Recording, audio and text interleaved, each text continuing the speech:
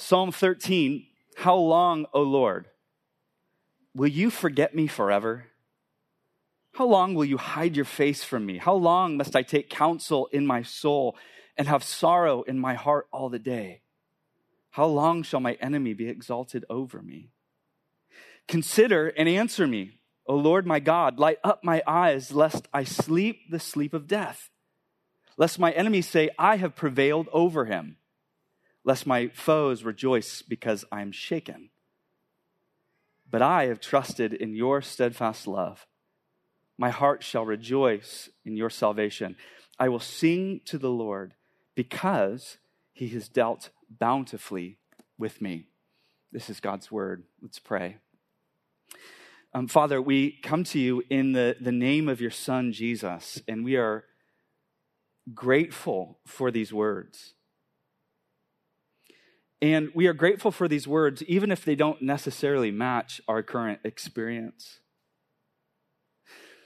Today, Lord, it's on my heart that for those who are suffering, who are confused, who are hurt, who are walking with a limp or some wound, that these words would be healing, that they be empowering, that they be encouraging, validating. But I also want to pray for those who may not really associate with this psalm today, who may actually feel like it feels sort of foreign to pray a lament. But I pray two things for that individual, that this one would that you would invest these words deep into their souls so that when suffering comes, they have the language to pray. But also, I pray that it would be an opportunity today to stand in solidarity with the many, many, many across the city and across the globe that are suffering. An opportunity to stand with those who are weeping, to weep, as Paul would say, with those who are weeping. Lord, wherever we are, I pray that these words would speak to us and by your Holy Spirit would transform us for your glory and our joy. In Jesus' name, amen. Amen. Go ahead and be seated. Well, this month you are looking at various psalms that expand the prayer life of Christians. Songs that give us rich language to express our hearts to God in extremely authentic and honest ways in every circumstance of life. Words and ways to pray that may even surprise us. I remember reading through the Psalms for the very first time after becoming a new believer. I had cherry-picked Psalms here and there before. I was familiar with Psalm 23, who's not. But I chose to read through the entire Psalter, all 150 Psalms, and I remember constantly being shocked. And I remember thinking to myself, I didn't know that you were allowed to pray like this, sincerely. I didn't know that you could be this bold and this direct and say the sort of things that David and the other psalmists said to God. It felt sort of foreign to me. And yet one of the surprising messages of the Psalms is this: you can bring anything to God. And I mean that. You can bring anything to God. You can bring your grief, you can bring your needs, you can bring your doubts, your fears, your anger, your disappointment, your resentments, your secrets, your sin. God can handle them. And it's not just that God has learned over time to tolerate such things, but what we see in the Psalms is that God wants us to bring these things to him. He has provided us sanctified, holy words so that we do bring these things to him. The Psalms are an invitation to express whatever it is before God. And so today what we're going to do is we're looking at a lament. Someone came up to me before service and said, hey, would you just mind defining lament for us before you get too deep into the message? So here it is. A lament is this. A lament is an expression of grief. A lament is a cry from the soul to God. One author named Elizabeth Woodson put it this way: lament is the prayer for folks in the in-between space, whose situations do not have easy answers or quick resolutions. In other words, for those who are in the wilderness, the in-between space, or as some would call it, the liminal space, that disorienting place where you have left something and you're not yet into the new, and you're dazed and you're confused and you're disoriented and you're trying to figure out life. But the more that you look for answers and try to grasp at handles, the more elusive they seem.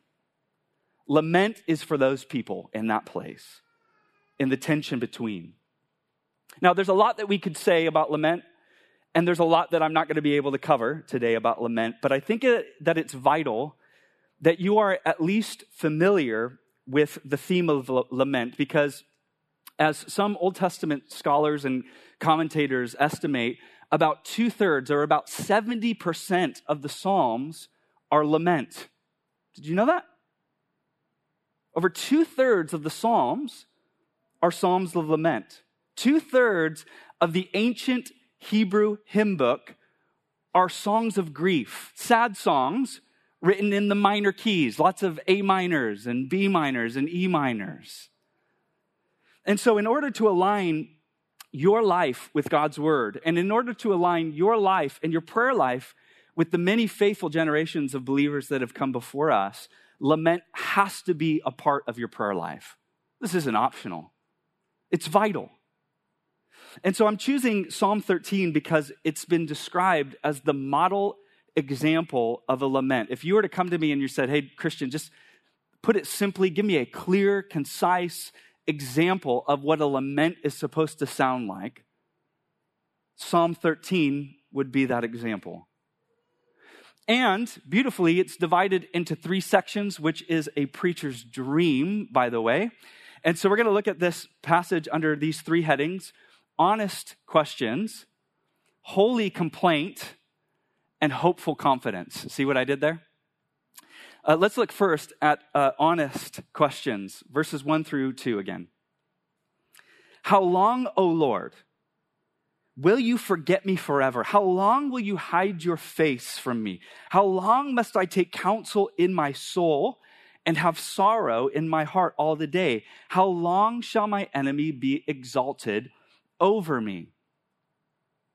Now, when I was in high school in PE class, I got myself into a situation where I made the wrong guy very upset. Apparently, I retained that ability into my adult years, by the way. But I made this guy, he was older, he was an upperclassman, he was bigger, and he had a lot more friends than I did. And I made this guy so upset that he took me by the neck and he pinned me up against the wall. And I remember being very helpless, feeling like I could barely breathe. I couldn't get a word out. I was not able to defend myself. I was just pinned alone against the wall. And I remember looking to my right to one friend that was with me in that room. He was probably, I don't know, no more than 10 feet away from me. And I'll never forget this moment. He just goes like this and turns away. Like, just, what are you going to expect of a 9th grader? He's just like, I don't know this guy.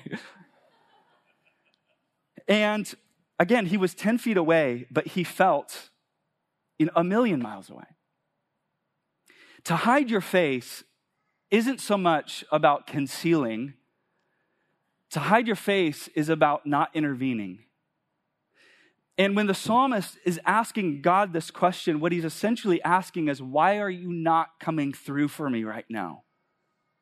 I know you're there, and I know you're capable of helping. Where are you? Here we see that agonizing search to discover God in the mess of life, when there's both internal struggle, but also external struggle going on. It's the wrestle to understand who God is and what his involvement looks like when life doesn't make sense, when life gets completely out of control. And the psalmist, David, is expressing these emotions and expressing all of this internal struggle through a series of questions. Questions are an extremely important part of lament. As you notice, there are 5 questions in this psalm. Question after question after question after question. Questions are the way that we express our hearts before God, our fears, our anguish, our hopes, and our desires, and ultimately, our desire for God. Now, there may be many reasons why we don't ask questions in our prayer. For some, it's because maybe they think they know everything. There may be the person that never asks questions in their prayer because they think they know everything there is to know about life and God. Good luck. Or maybe it's because deep down they don't want to know the answer to their questions. I have found that skill in life that you are not responsible for the questions you never asked. That one's for free, by the way. Or maybe it's because we can't bear that feeling of not getting an answer. This one hits close to home for me. Questions I want to ask God, but I fear what may happen when I ask that. I fear the response or the non-response that I'll get. See, in the 21st century, we do not do well with unanswered questions. It's been called the curse of the Enlightenment. We think that we are entitled to immediate answers. I demand answers, and now. And we get agitated and we get extremely frustrated when we don't get quick answers to our questions. And on top of this, we live in the information age with an access to a wealth of information. Practical questions no longer go unanswered. I think about for previous generations, which I just had a small taste of in my lifetime, people were forced to settle questions without getting answers to it. Who wrote that song? I don't know. Hey, you remember that guy you went to high school with that dated so-and-so, that knew so-and-so? Yeah, I forget their name. Or what about this? And what about that? What was the date that happened? Yeah, I don't know. Now what do? We Google it. And there's about 5 seconds between that plaguing feeling of not knowing the answer to our question and then that little rush of dopamine that we get that little hit from that sort of rewards our system when we get the answer that then conditions us to resist not knowing all the more. To put it simply, we don't live lives that give space for unanswered questions. We don't lead these lives that give ample space to mystery, or in David's case, uncertainty. What if, and this is maybe going to sound heretical,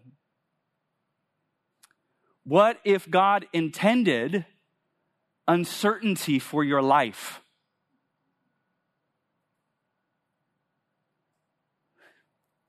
Jen Pollock Michelle put it this way: the shift of modernity from the embrace of mystery to a rejection of it has undoubtedly affected our approach to faith. Though the Bible has not changed, our reading of it has. It's certainty we now prize in life with God, uncertainty that we resist. We don't accommodate mystery as well as our ancient and medieval forebears. This probably explains why we don't naturally pray prayers like Psalm 13. It feels like foreign language that has very little to do with our modern information age. Except that it very much does.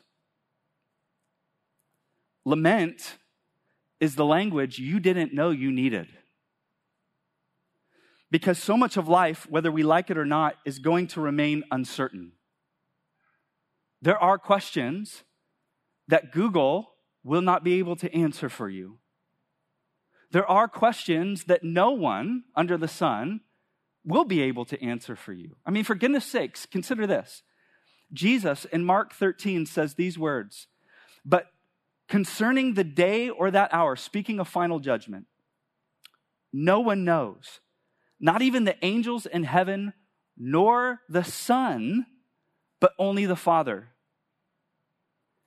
Not even Jesus demanded the level of certainty that we demand today. Psalm 13 teaches us how to live faithfully and hopefully in the not knowing. And what it does is it encourages us to bring those unanswered questions before God. Believing is not opposed to questioning. Now, there are many different ways that we can question God. There's the kind that calls into question his authority, Who are you to tell me this and to tell me to do that? That's not the kind of questioning we're talking about here. Or there's the kind of questioning that goes something like this. What can God even do about it? Calls into question God's ability. Or there's the popular sort of modern kind that calls into question his existence. Can we really know? I mean, can anyone really know? Or there's the kind that we see in the Psalms that relates to God as committed, as close, as capable.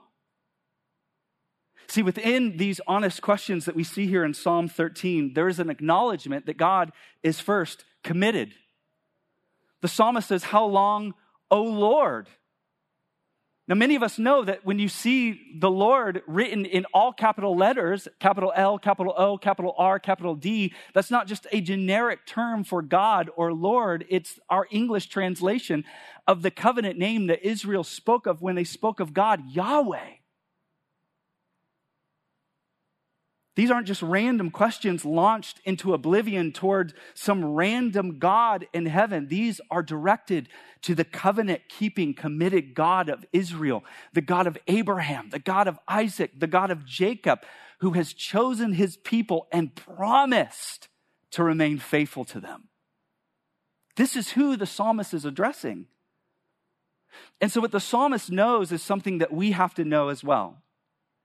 And it's that his feelings about God are not an indication of God's commitment to him. Your feelings about God are not the truest indication of who God is.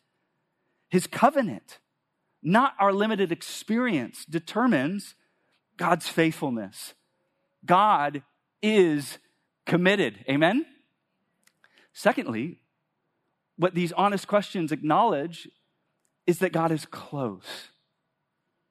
He says in verse 3, my God. Not a God, the God, my God. If you think about it, this is the kind of claim a child makes about their parent. My mom, my dad, my God. He is relating to God like a child relates to a parent. And when you think about it this way, what kid isn't constantly asking their parent, how long? I mean, for goodness sake, I drove down here with my teenager. And I'm like, 3 more hours? 2 more hours? An hour and a half? How in the car? How long before dinner's ready? How long before dinner? Your little kids in timeout. How long? How long? How long before my parent comes home? How long? How long? I would be surprised if I haven't experienced a day where at least once that question didn't come up. It's a question that every parent anticipates. And if you think about it, it's a question that God not only anticipates, but he welcomes. How long? And thirdly, what we see here is that these honest questions relate to God as capable. To ask God assumes that he has the answers. To ask God, how long, O Lord, assumes that he is the one that is in control of the timetable. And ultimately, that he is the only one that is able to do anything about it. We confront our problems best when we're facing God in prayer. Notice that David directs his questions towards the Lord. He is not directing his questions toward his enemies. What good would that do?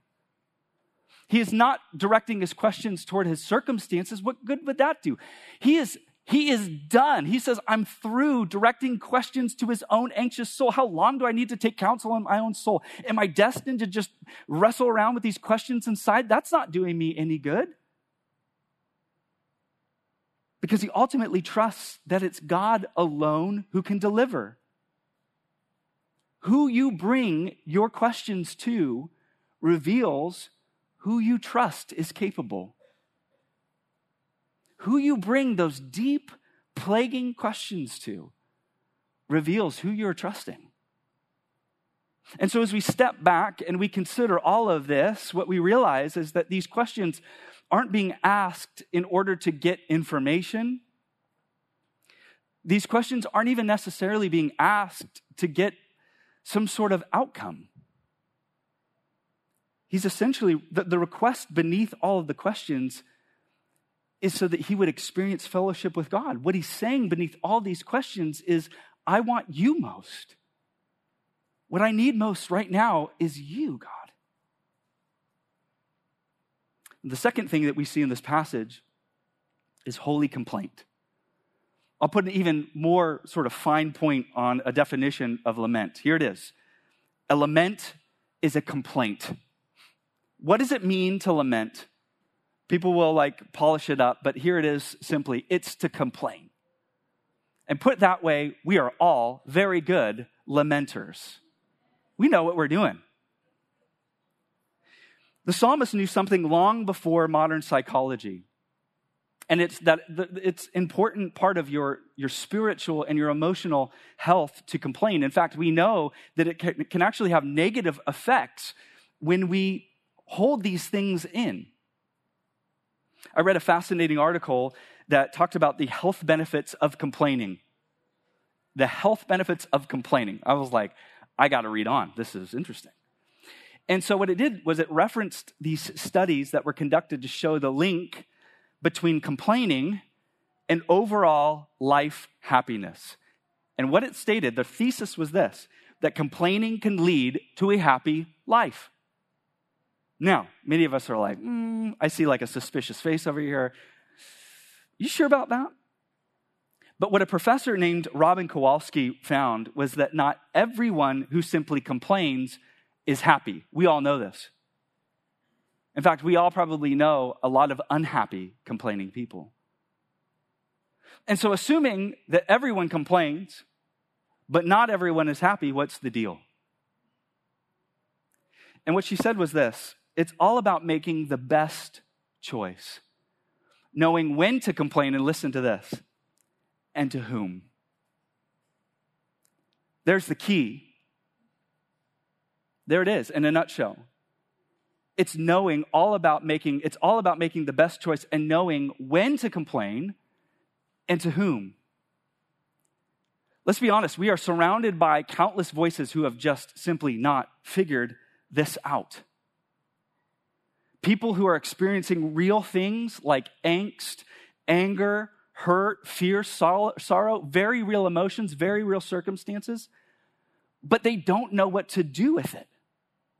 They don't know how to express what is going on inside. So they turn to a number of avenues like social media, launching their complaints out into oblivion, just hoping and crossing their fingers that someone sees, that someone is listening, that someone will validate their experience.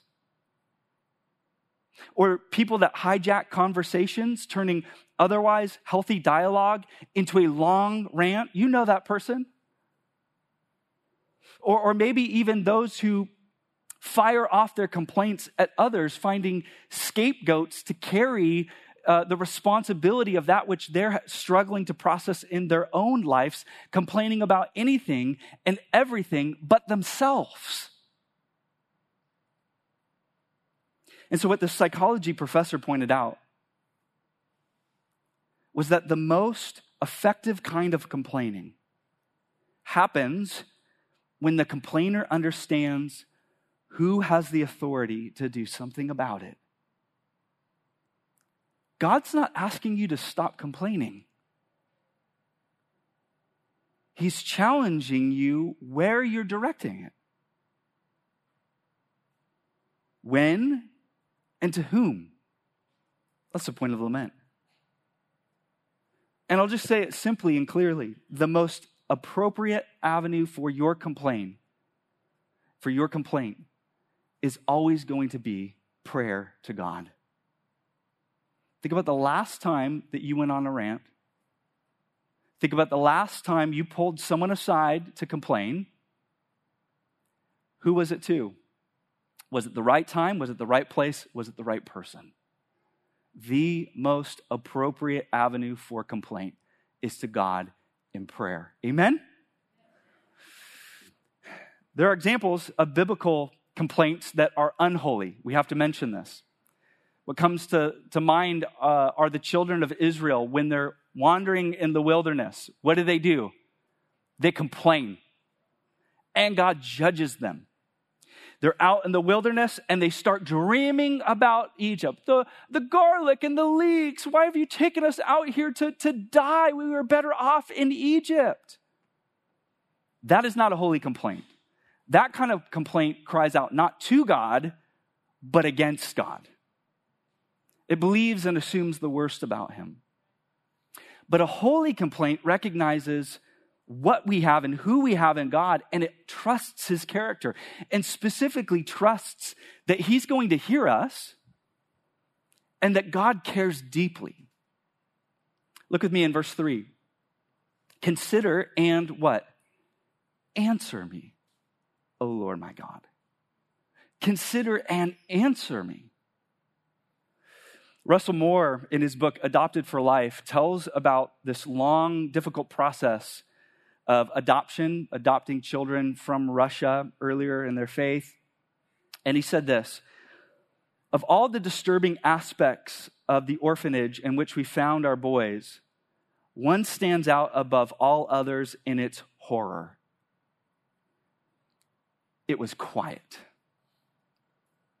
The place was filled with an eerie silence, quieter than the Library of Congress, despite the fact that there were cribs full of babies in every room. And he goes on to say, if you listened intently enough, you could hear the sound of gentle rocking as babies rock themselves back and forth in their beds. I want you to imagine this scene. They didn't cry. It was quiet. Not because they weren't needy babies. Not because there was something wrong with them. They didn't cry because they learned, even in their infancy, that no one cared enough to listen. So what did they do? They stopped.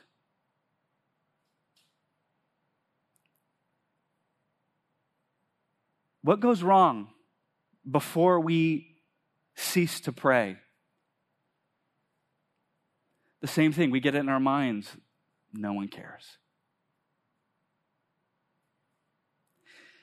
But even a simple cry to God, I mean, for goodness sake, I think about Romans 8, where Paul says, with even groanings too deep for words, even the just like, God,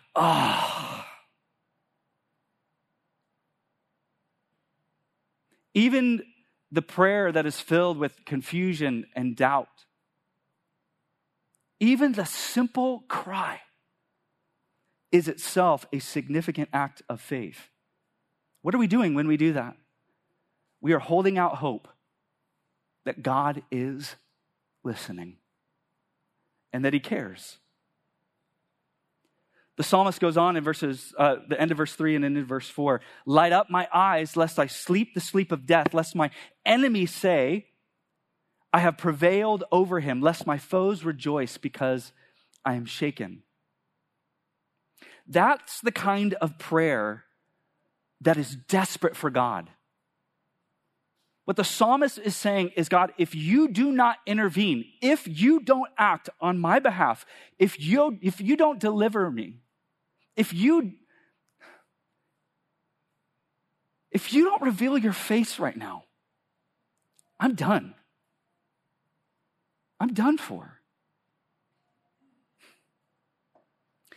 There's something about, and there's something remarkable about desperate prayers, aren't there? I think about my context, the church I get to pastor, and our prayer meetings. We gather to pray every week. And typically our prayer meetings begin the same way. Everyone is praying more general prayers about what they know to be true about God, which is good. Sometimes people are kind of doing their theological flex. Let me mention something I read in Scripture so I can impress the people I'm praying with today. But then there's that moment where an individual prays an extremely simple yet desperate prayer. And everyone does that. Mm. Mm. Mm. Yeah. And something breaks. You know what I'm talking about? The atmosphere of the prayer meeting shifts. Something breaks open. People get honest. People get real. Prayer gets dependent. And God moves powerfully. It's easier to pray safe prayers. I know that.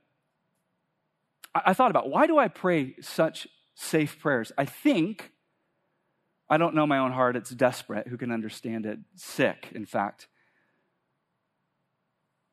But I'm thinking, why do I pray safe prayers? I think it's because if I pray safe prayers, then I'll be less disappointed when I don't get the answer I thought I deserved. When in reality, the Apostle James says, and I love it in the Old English, the effectual, fervent prayer of a righteous man availeth much. Not the cool, calm, collected, safe prayer, but the desperate prayer. Sometimes I have to go back and read accounts of historic Christian revivals to stoke my heart. And recently I was reading about a revival that happened in the mid-20th century in these islands off of the Scottish island or off the coast of the UK called the Hebrides. A pastor named Duncan Campbell records these phenomenal stories of what God did in these little obscure villages. And he says that one night, people from a small village gathered in the house of a blacksmith. Already, I'm hooked. If revival's going to happen, it's going to happen in the house of a blacksmith.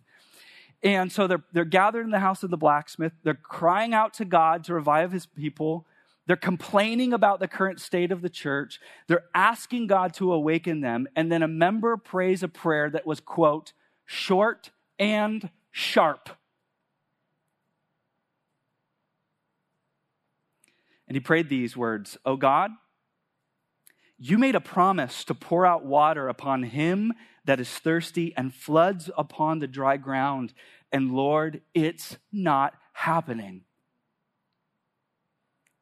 Lord, I don't know how these other men stand with you, but I know my own heart, and I know that I'm thirsty.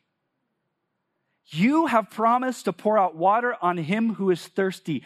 And if you don't do it, how can I ever believe again? Your honor is at stake. You are a covenant-keeping God. Fulfill your covenant engagement." I remember hearing this phrase a lot in my early faith, contending with God. I think that that's contending with God. Like Jacob wrestling, I'm not letting go until you bless me.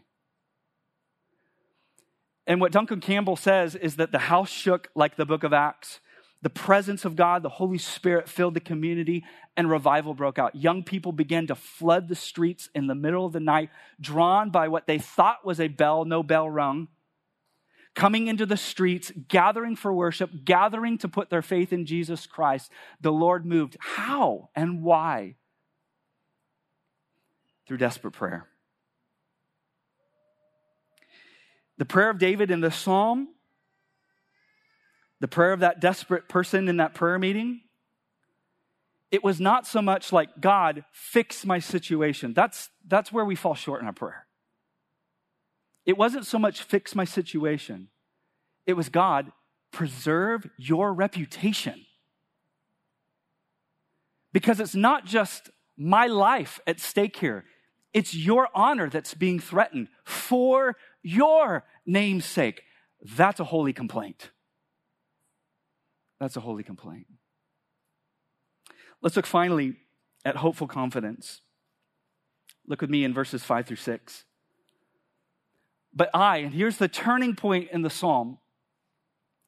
But I have trusted in your steadfast love. My heart shall rejoice in your salvation. I will sing to the Lord because he has dealt bountifully with me. And so this is an extremely important determination, one that any believer who is going to lament must make. But I have trusted in your steadfast love. What's he saying? What he's saying is that my trust is not depending on answers to my questions. So many people do that to God. If you answer these questions, then I can believe you.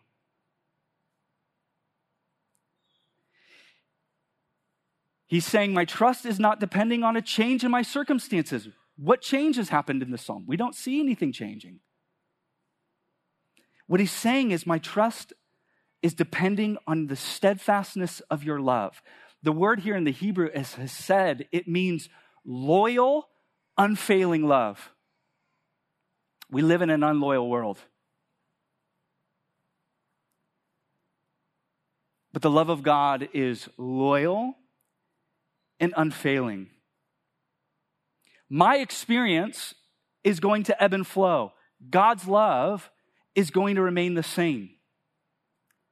And this is the most spiritually and emotionally stabilizing thing that we can confess. See, the psalmist expresses his emotions, but he chooses not to trust in them. Why? Because while emotions are real, they're not final. And while emotions are going to persist, we are emotional beings, they are not unfailing. And while we must learn to pay attention to our emotions, you should never trust them as ultimate.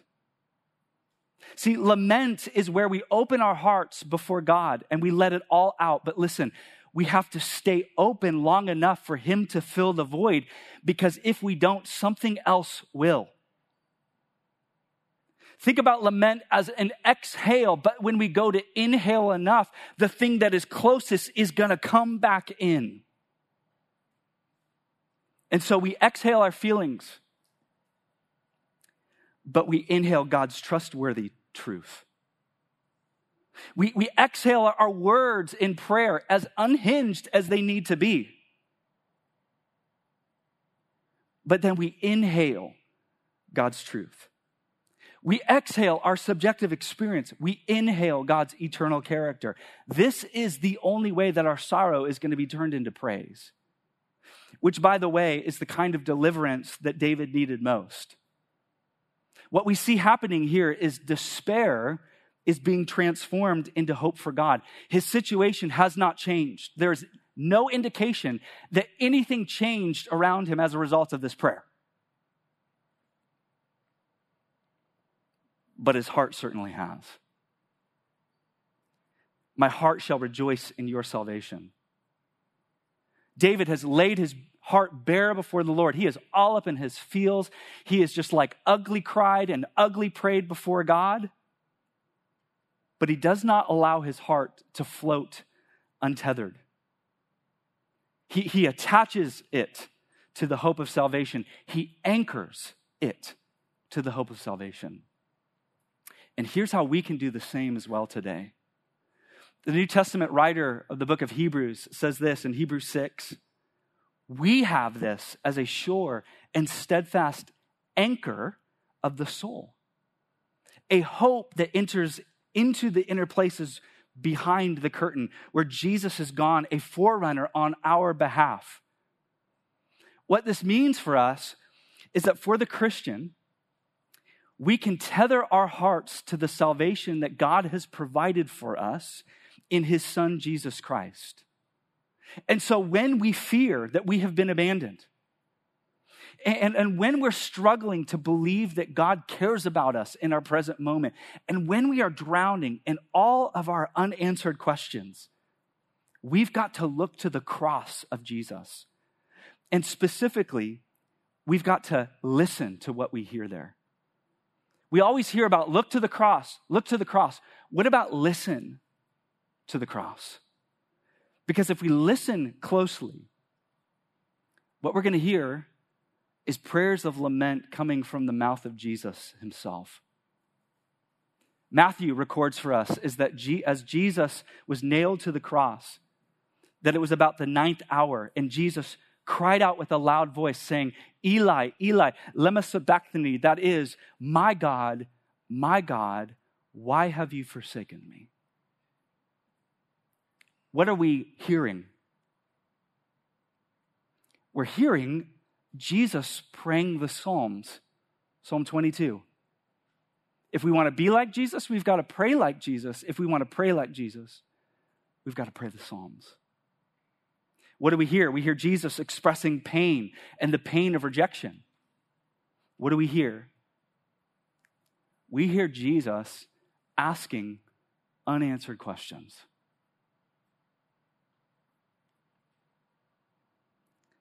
Jesus experienced the Father's face being turned away in abandonment and judgment at the cross for the sake of our forgiveness, so that we could be reconciled to the Father, so that the child of God through faith in Christ would never be rejected. Jesus was left alone, pinned to the wall, pinned to the cross, no intervention, in our place, so that we could forever receive the embrace of God. Now, this certainly doesn't mean that we're not going to go through it in life. What it means, however, is that now we will never go it alone. And for the Christian, we can offer prayers of lament, prayers like Psalm 13, not with fingers crossed, but with confidence that God will never reject us. God will never abandon us. God will never forsake us. Because as the Apostle Paul tells us in Romans chapter 8, for I am sure that neither death nor life, nor angels, nor rulers, nor things present, nor things to come, nor powers, nor height, nor depth, nor anything else in all of creation will be able to separate us from the love of God in Christ Jesus our Lord. Fill in the blank. It no longer has the power to separate us from the love of God that is ours in Jesus Christ. How are we more than conquerors? Because of this deep, unfailing love for us in Jesus. Amen? And now, amen, out of the mouth of babes. Let's wrap it up. Praise your boy, I got lunch. And now, the prayer, how long, is with a certain sense of confidence. Not a matter of if God's coming through, but when Christ will return. If you fast forward to the very end of Revelation, that phrase is repurposed by the set-apart church, saying, how long, O Lord? Lord, come quickly. Maranatha. Come, Jesus, come. That's our prayer today. Amen? Let's pray. Father, we thank you for these words that you have given us to express in every season of life.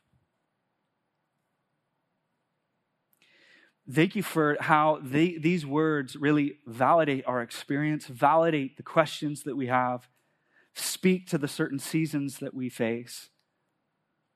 I pray that these words would be refreshing to those who have been like, I don't know how to pray. I don't know what to say right now. Would you fill the hearts, minds, and souls of believers with these words today? But I also pray for those who are helping others walk through difficult times, those who don't know how to pray for others, those who don't know how to stand in solidarity with those who are suffering. I pray that these words would be discipling today, that they would help us, that they would fill us with the words to speak, words fitly spoken. Wherever we are, Lord, whatever we're facing, would these words transform our prayer lives? We want to be like Jesus. We want to pray like Jesus. We want to pray the Psalms like Jesus. Help us by the power of your Holy Spirit. And all God's people said, amen.